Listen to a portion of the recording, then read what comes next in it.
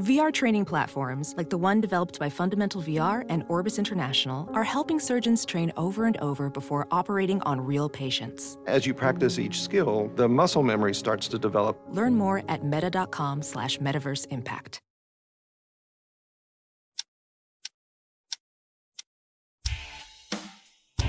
Catch and Shoot 2.0 is a presentation of Pure Hoops Media. Catch and Shoot 2.0 goes well with both red and white and is perfect with the workout of your choice. Our hosts are Aaron Berlin, a former Kansas Jayhawk who believes the Orlando Magic will win the championship. Eventually. His partner is Otto Strong, a man who's covered the NBA since before Dennis Rodman got his first tattoo. Fellas? Thanks, Darlene. Everybody, welcome to this edition of Catch and Shoot 2.0. I do not sound like Aaron Berlin because I am not Aaron Berlin. I am Otto Strong. Aaron is off this week, but we are joined by Bruce Bernstein, who normally is, I like to say, the captain. He is here with us today. Captain, oh, captain, my captain. Welcome.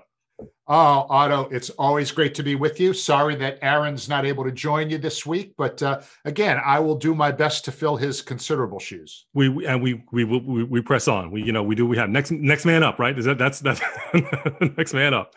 So let's begin with something that is become a story, which I mean, in a weird way, doesn't feel like it should have ever really been a story, but it is, and so here it goes. About a week ago, Zlatan Ibrahimovic, a soccer player, forward for AC Milan, basically questioned LeBron's motives and desires to be a public force for good in the way that he is, and the way that he has been for some time. This is not a new thing for him. But and then LeBron, after Lakers game last week, he said he wasn't going to talk about that, and then he kind of slid in and had some things to say. And then Zlatan says something again today, questioning why, kind of taking, backing up his own position. What is your take here? What's going on? Well, I'm going to resist the urge to tell Ibrahimovic to shut up and kick or even dribble. That's a term Right. in soccer, right? Yes, it is. Yes, it is.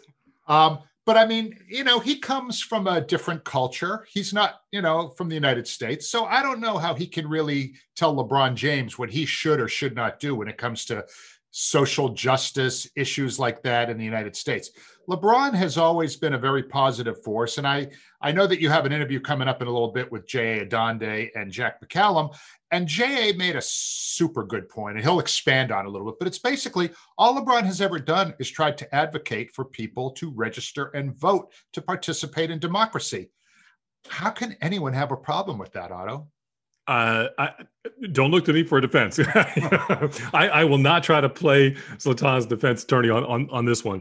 Yeah, I am as baffled by the statement as anyone, because he believed at some point he has said that he's, Muhammad Ali is his idol, and like Ali was like kind of the gold standard for social activism, as for someone who's using their celebrity and their fame earned through the athletic forum. So look, that has been what we were about, going all the way back to Jackie Robinson. I mean, like this is what we do. I mean, like you can even go back to Jesse Owens. Like that's part of what our society, how sports has been used in our society. So you may not want to say it, but I'll tell him, hey man, shut up and drill.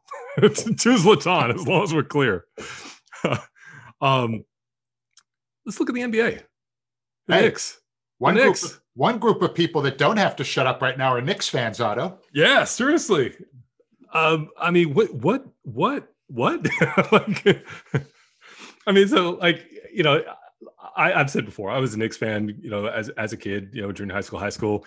And then, when I got into my professional life, I, as someone who went to sports and became a basketball editor, I did root for the story. So some years I was a Cavs fan. I was a Lakers fan. I was, because that was the better story. Now I gotta admit, Knicks fan, the Knicks are a good story, but as someone who is a Celtics fan, how is this leaving you right now? Well, one of the things that I find very amusing, if you will. And I know this will sound a bit condescending because that's how Celtics fans look at the Knicks. I mean, we don't look at the Knicks as anything other than yet another, speed bump along the way to the playoffs for us. Yep. So right now, as we record this at approximately 6:30 Eastern time on Tuesday, the Knicks are 1/2 a game ahead of the Boston Celtics in the standings by virtue of the fact that they have played one more game. Now, the fact that they're even in the conversation with Boston, and the Knicks are number 4 in the East right now, it's a wonderful accomplishment for them. I think they've had some, outstanding direction this year. I think Julius Randle is probably in the conversation for most improved player. I'm not sure that he would get my vote. Actually, he wouldn't, but he's very deserving and a very deserving all-star. But look, tap the brakes, Knicks fans. If you make the playoffs as an 8 or a 7 or maybe even a 6 seed, that to me is a wonderful accomplishment, and you should be happy with that. How do you see it, Otto? Look, the fact that their number is just a single number and not like two numbers, like 1-0 or 1-1, which is what we've been accustomed to for the speaking for the entire fan base for so long, is definitely a wonderful feeling. It feels just like ray of sunshine, birds chirping, all that stuff. I think back to the days when like going to the Garden was, you knew you would be going to the Garden in May and June because that's what we did. It's kind of like the way Celtics fans have been, for decades. And so it just to start to feel like it could kind of spread the wings a little bit feels nice.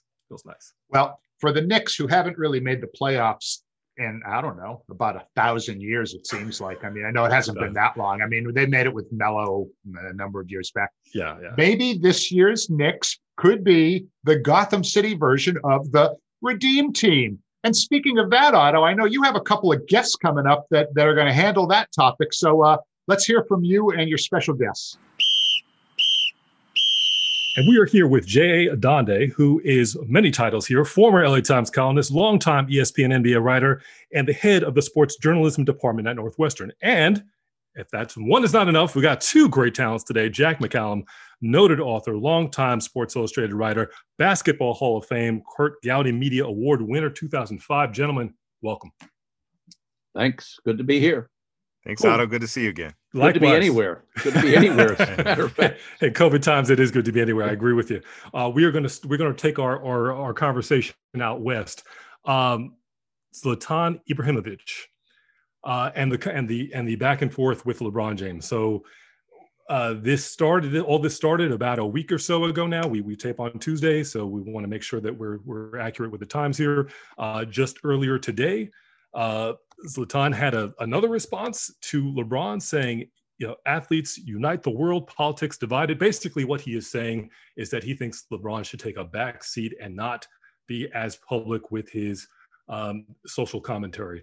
I'm assuming that people in our audience will know the backstory. You guys going to jump in with any thoughts and comments on where we find ourselves? And Jay, I want to start with you. Well, we find ourselves in an interesting place in which encouraging people to vote and trying to protect the right for people to vote is divisive. And that's been LeBron's primary mission over the last year, is the more than an athlete and more than a vote. And he's dedicated himself to trying to enable all members of our society be able to participate in the electoral process. So you tell me how that's divisive. It's as voting rights are being rolled back in several states throughout the country, the notion that we should facilitate people's rights to vote, and that's been LeBron's biggest passion of late.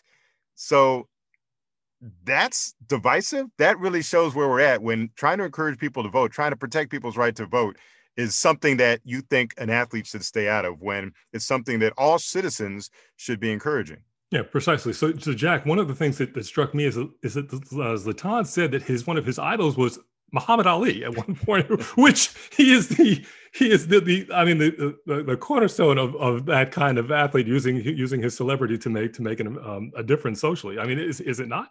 Yeah, I mean, I thought this argument ended like decades ago. Athletes find themselves, even if they don't want to be, They're at the intersection of culture and society and whatever else is going on. That's where athletes are. That is where we place them.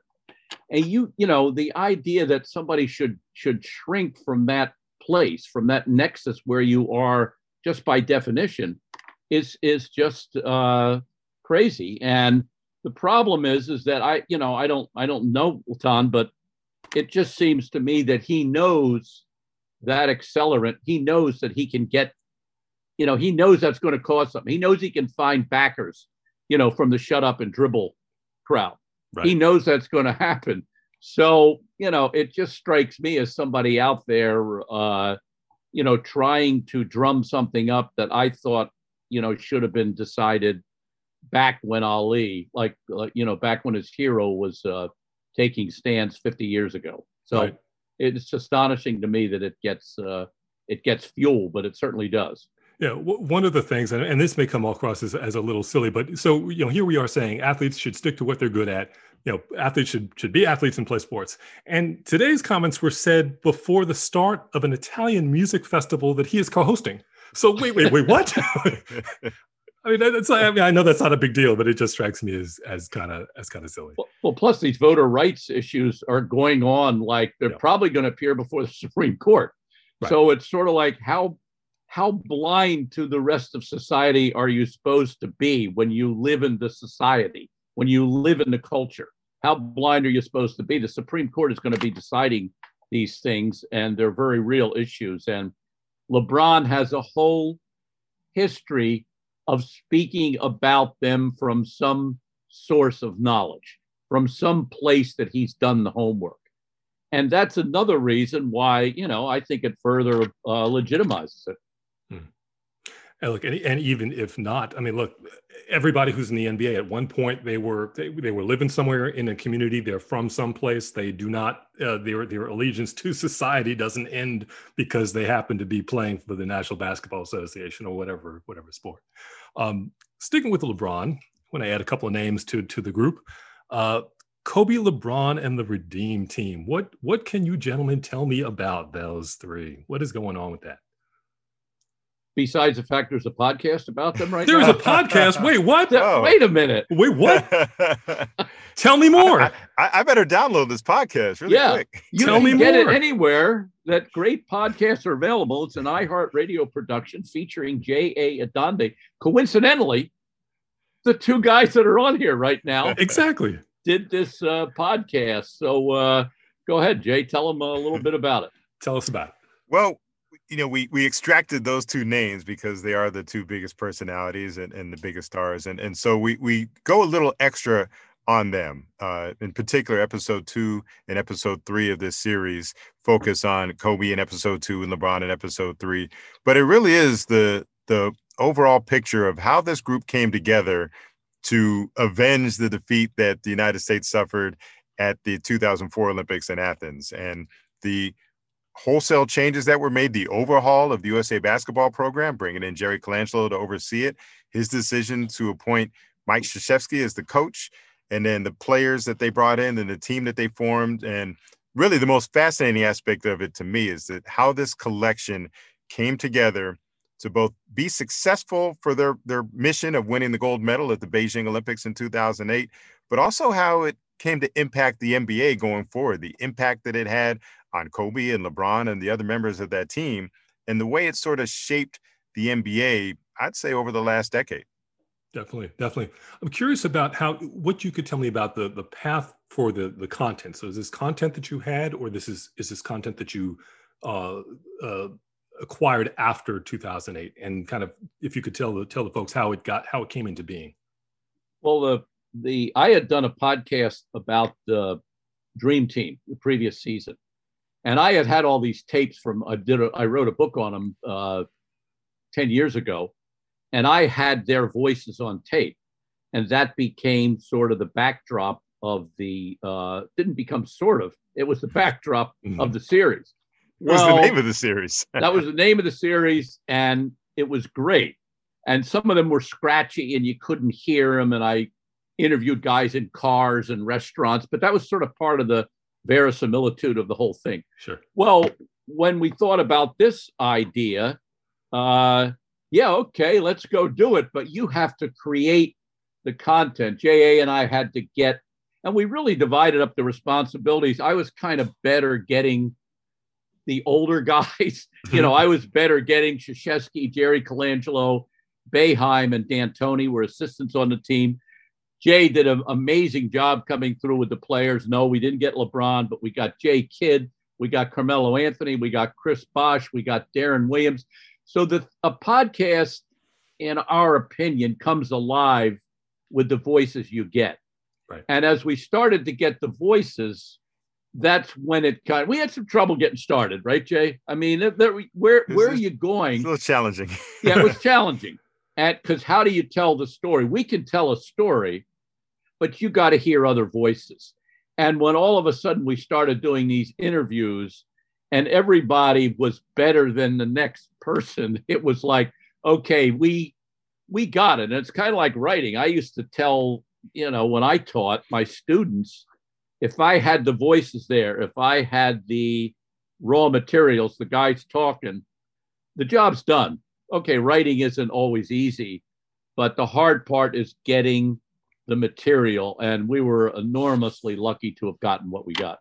Yeah, and even people like that you might not know, like Sean Ford and Craig Miller with USA Basketball, and some of the insight and the stories that they told us. So the first few interviews weren't the biggest names, Krzyzewski and D'Antoni and Sean Ford, Craig Miller, but the stories were really good. And I started thinking, like, okay, this is going to be fun. And this can be good. Jack set up an hour that we had with Mike Krzyzewski, and that was amazing. And he just seemed like he could sit there all day and talk about this. And, I was getting guys like Robert Ory to talk about Kobe Bryant. And then, when we got Jason Kidd, we really needed that player perspective. And it felt like that unlocked some doors. And then Carmelo was really great. And then Jack was actually able to he left out one of the big gets that he got was Phil Jackson to talk about Kobe and the arc of his relationship with Kobe Bryant. So that really is featured in episode 2, and we'll hear some more about him later in the series as well.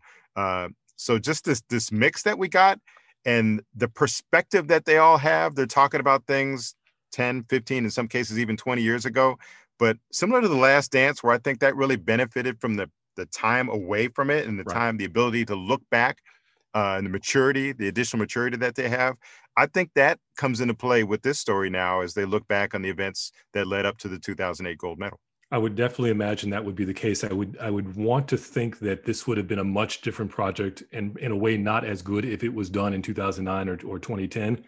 And so I'm wondering what were some of the kind of learnings, if you will, or kind of the 10 years out, what are the reflections that are hitting them? Any ones that come to mind? Well, I found out from the Dream Team. I did that now when I did the book. That was 18 years after. And what I found was, and it's the same thing we're finding here, how important this moment was. The Olympics are funny, like the editor of Sports Illustrated used to say, nothing is deader than the Olympics the day after the Olympics. It's like you kind of forget about them. Now the Dream Team existed on this plane hovering above everything, and it never left anybody. But to a certain extent, 96, 2000, 2004, we kind of forgot about, the basketball. 2008 was sort of they're called the Redeem Team. They were the redemptive force in recapturing our preeminence in international basketball. So to those guys, that was a really important time. And therefore they were able to, we thought of, hey, let's get some, how long you want to talk to us? Well, you always, by the way, the young journalists out there always say you want 20 minutes when you want 15 minutes, but never say I want an hour, because they'll say, screw you, you're not getting an hour. All these guys were talking, right, Jay? And we had to kind of stop them. We kept being afraid we were taking up too much of their time.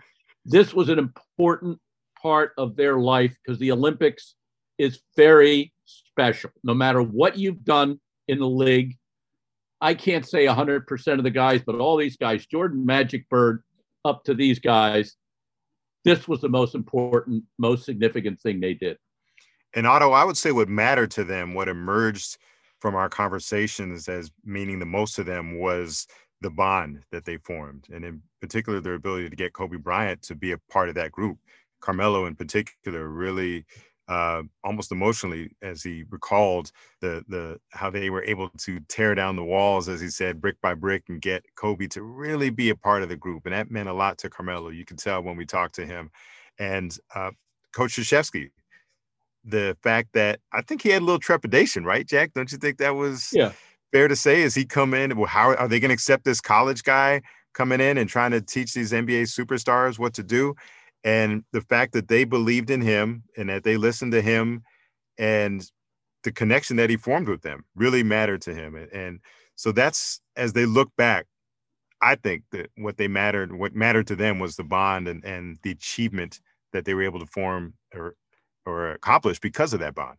There's also, Otto, you're down in Texas, I believe. They picked Mike over Greg Popovich.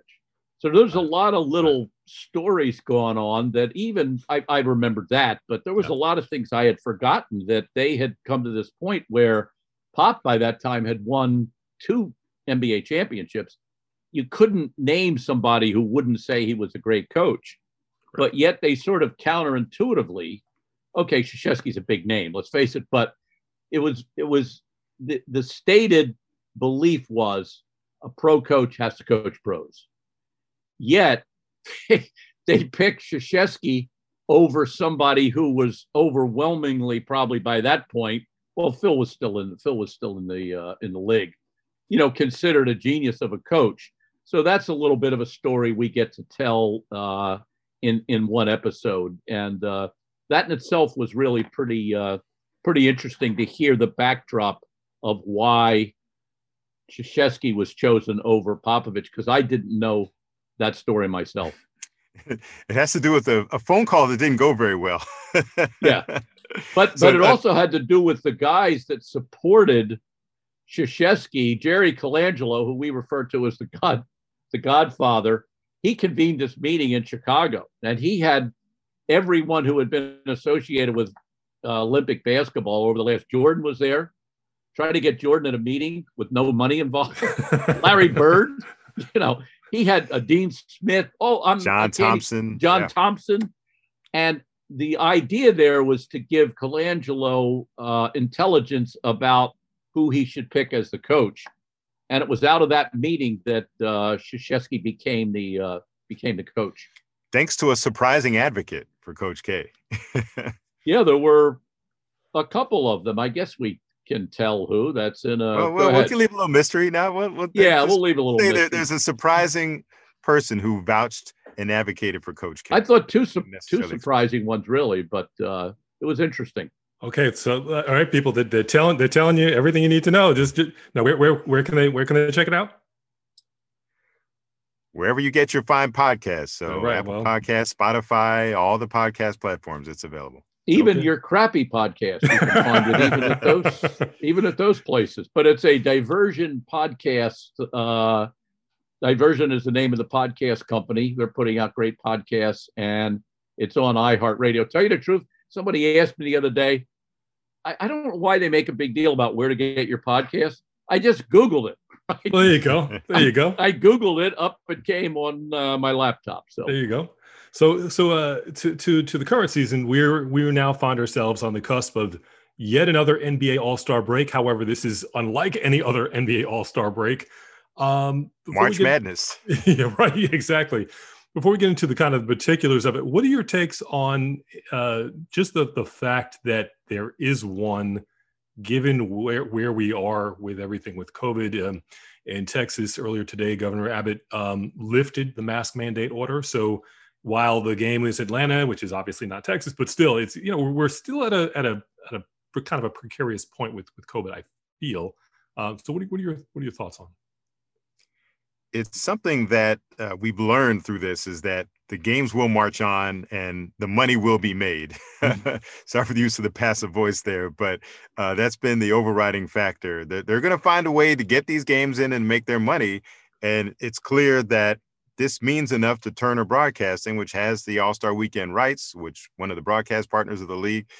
This is a significant financial expenditure and money maker for them. So they weren't going to go without it. And so therefore the league is going to have it at a time where we should be prioritizing safety and health and minimizing risk and exposure.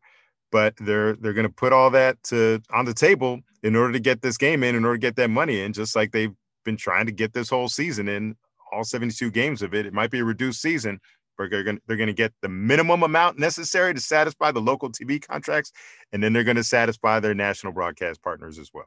Once again, LeBron was, outspoken on this issue. I don't want to be there. And one of the interesting things to me is that as I watch games this year, and I can't say I've been plastered in front of the television every night. I mean, there's this sort of weird reality with the games. Let's face it. Oh, well, there's 2 canceled next week. Oh, he's under COVID protocol. Mm-hmm. Oh, Kevin. So let's face it. It ain't normal. No. But when I watch a game, I don't know. I see pretty good effort. Yep. I mean, I see what's going on in Denver, which is really the level that Jokic is playing at. It's going to be interesting to me to see if LeBron at age 36, Jay, 36, 37, is he going to, last year, this guy, went into the bubble and seized control of this season, was remarkable again. Is he going to be able to do that again? So the presence of COVID and all this stuff does present a whole other bunch of scenarios that are interesting to see who plays out. The Nuggets, for example, last year in the bubble were unbelievable, Murray and Jokic, but still they couldn't get by, they couldn't get to the finish line. That's an interesting little subset for me of what's going on, even though we can't pretend it's a normal season. Are the Jazz for real, right? Is this sustainable? Yeah, what we've seen from them, obviously. Can that translate into a run at a championship? Jack, I think you're like me in that you got to see it first. They got to show it to you. Of course. Talk to me when you get past the first round of the playoffs, and then we can have a serious conversation. But some of the things they do and the metrics that support their success, you have to take notice of it and think that they're going to be a contender all the way down the line. And the Knicks are 1 game over 500. Let's play in the parade, man. Get it, They are paraded, Jack. They're literally dancing in the streets in New York over 1 game over 500. Well, I'll tell you what, though, if you would have looked, I wish I had I might be wrong about this. I should have got the standings up, but if you would have said in whatever we're in March, they have a better record than the Celtics, because that is true, right? That would be that's an accomplishment. That would be unbelievable. And, there's people that are obviously teams that are falling by the wayside, the Celtics being one of them, nowhere near what we thought they were going to be. Yeah.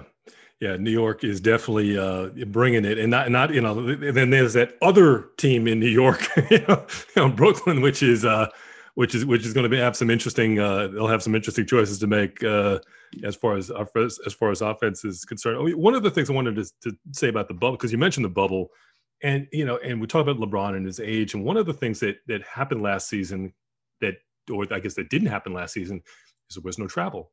So I guess might be one thing for a 22-year-old guy to have a flight every other day.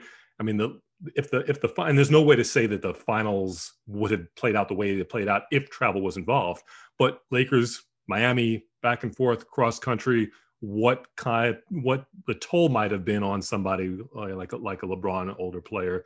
I felt like the no travel might have assisted things there. But that's quite possible. But there's also the factor. I think as long as we've been, and I've been watching basketball professionally for 50 years, going back, starting in watching high school ball. I mean, is there any other sport where momentum and the crowd means something? So a guy like LeBron, you're right, he might have been better resting and everything like that, but some of that ability to feed off the crowd and things like that, which is now absent, it takes a real professional to put that kind of motivation in your head and play as hard as he plays. I'm sorry, you do play with the fuel of the crowd once in a while.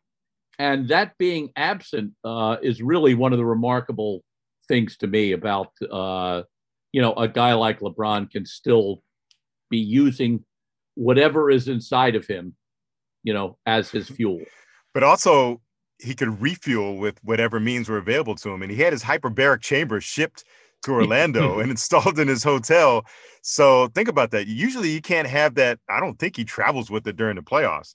So he was able to use it if he wanted to. I don't know how much you can or should use it, but if it was available to him after every game. So to recover after every game, you wonder if that made a difference. But let's go back to the regular season that he had. And to think that he was a legitimate MVP candidate, he got some first place votes. I think Giannis was a worthy recipient of the award for the regular season. But then clearly LeBron was saving something for the playoffs because we saw him go to another level in the playoffs, bubble or not. Yeah. He was playing at about as well as we've seen him play, especially in the latter part of the playoffs. Yep. So the fact that he could make a run at an MVP in second or third gear and then upshift once he gets to the playoffs, that's pretty amazing. This deep in his career, he's coasting.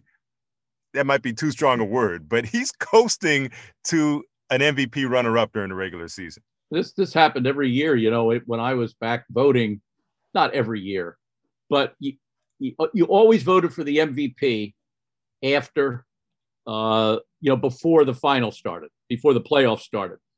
And anytime you didn't vote Jordan as the MVP, however many years that was, you looked stupid by the time it was done.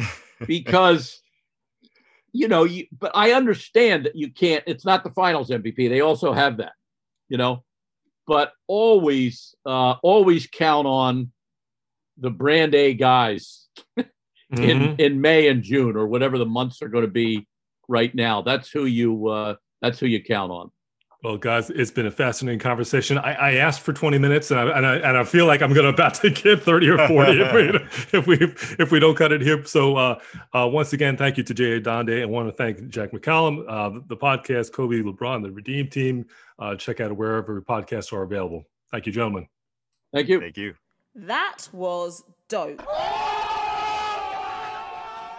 Otto, that was a really, really interesting discussion. And if you don't mind my saying, I thought you did an outstanding job letting those two guys play off each other. Sometimes less is more. And when it comes to conducting a segment like that, I tip my cap to you. That was extremely well done. Hey, sometimes when the ball is moving and you're just standing off to the side, it's like just hey, let the play develop. Exactly. Now, let's take a minute or two to just kind of reflect a little bit on what those guys said. I loved the fact, the way the description they gave of how Jerry Colangelo, the president of USA Basketball, whom they referred to as the Godfather, and I think a lot of people refer to him as the Godfather of many things, did such a great job collecting intel from a lot of the people who really, really mattered, whose opinions were important. And that to me is a sign of great leadership. When somebody who really did have the authority to just kind of say, I'm doing this, chose not to, chose to bring in people that he trusted. And that seems to be how Mike Krzyzewski became the coach of the Redeem Team. So that really is going to stick with me. And when I listen to those podcasts from those guys, it'll be really interesting to hear them expound on that a little bit.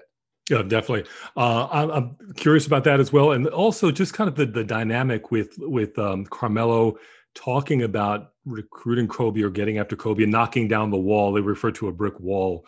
And so I'm kind of curious to see where that's going.